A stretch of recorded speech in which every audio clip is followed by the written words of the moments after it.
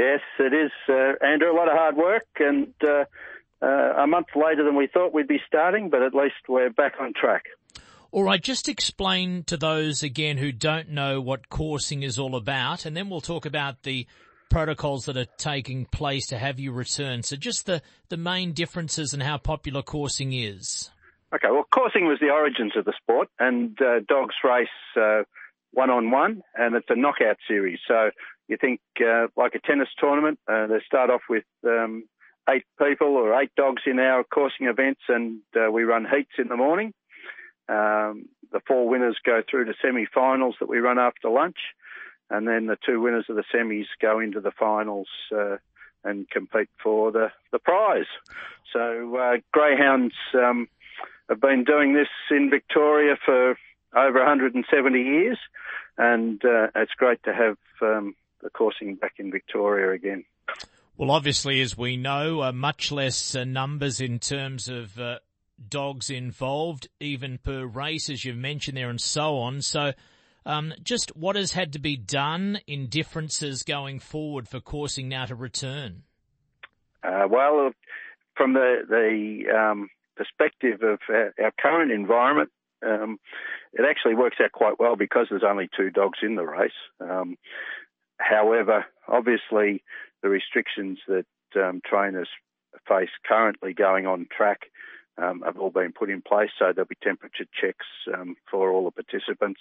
At the moment, entries onto the track is restricted just to those that have greyhounds involved, so trainers and catchers for the greyhounds involved. But we've had to work through that. We work differently because the racing is virtually non-stop at the coursing.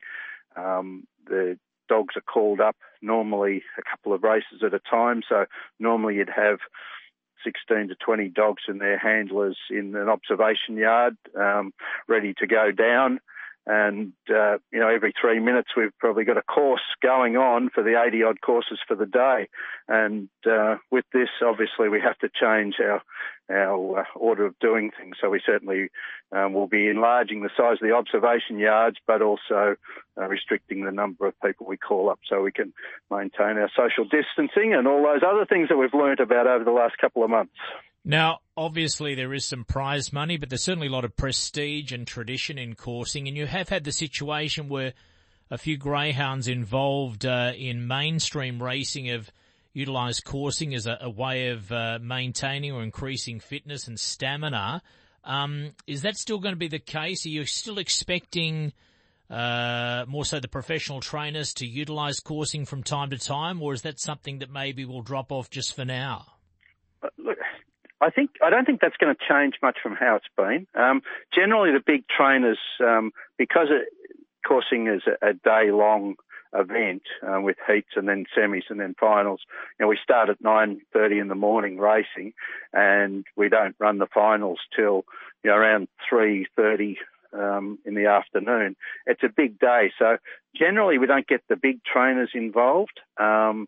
We get a lot of the family groups involved where they can spend the time with their dogs. It certainly is going to make no difference to the types of dogs that are going to be successful and how dogs will get a bit of confidence racing one-on-one, not getting knocked around like it can happen in a normal race field. So we're still going to find dogs going back to the track from coursing are going to have their confidence level sky high and be successful as they have every season. And that's really one of the main contributors to why people enjoy the coursing so much, is because the dogs enjoy it. One-on-one, they know where their opposition is. They don't get knocked from behind or anything like that, and so it gives the dogs a great chance to build their confidence and continue, or reinvigorate a racing career. We're chatting to Peter Craig this morning on RSN 927, President of the Victorian Coursing Association. Before greyhound racing, there was coursing, huge tradition, and it's been kept alive, and it's thriving in recent years.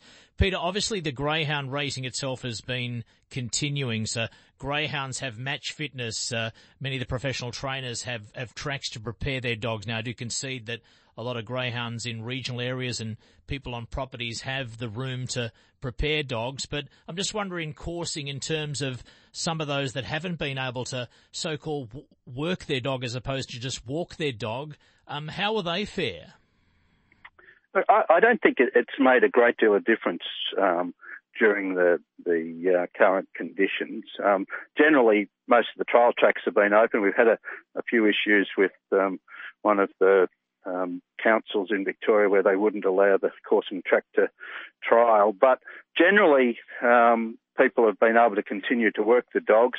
But what we find is that the coursing does reinvigorate a few, and especially whilst they're only racing over 300 metres, running up to 3 times in a day certainly brings their fitness levels to a new peak, and that's what people really find with the coursing, and I think that's why a lot of people have had so much success over the years, that without putting undue stress on the dog, just running up a 300 metre straight once doesn't really bring them to a peak fitness, but a second and third time within the day certainly brings their fitness levels right up, and that's why people keep coming back, because they have so much success as a result.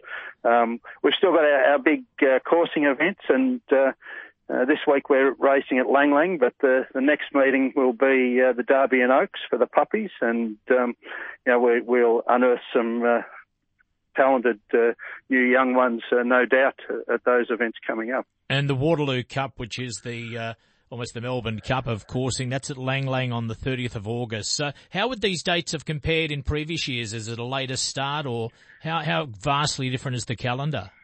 Well, we've actually lost a couple of meetings. A month ago, we were due to start 4 weeks ago.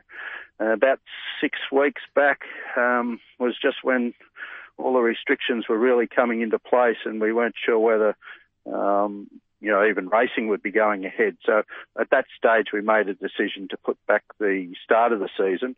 I didn't really want to do an AFL and have one round and then be back in the sheds. So we decided at that stage that we'd put back the start of the calendar, and so we missed a couple of what were going to be all maiden meetings. But now we're back into the calendar as we'd originally planned, and so it's a meeting this week where we'll be giving preference to the puppies, so they get an opportunity to have a try at the coursing and coming out of slips rather than boxes before the big events. But then in a fortnight's time, we'll be into the action with the classics for the season, the Derby and Oaks up at Longwood, and after that the Puppy Championship. And before we know it, it'll be the end of the season at the end of August for the magnificent Waterloo Cup. And did you have some trialling last weekend? Is that right?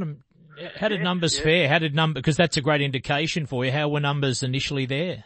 No, we had excellent numbers, trials, and in fact it was the biggest trial day they've had down at Lang Lang so far this year.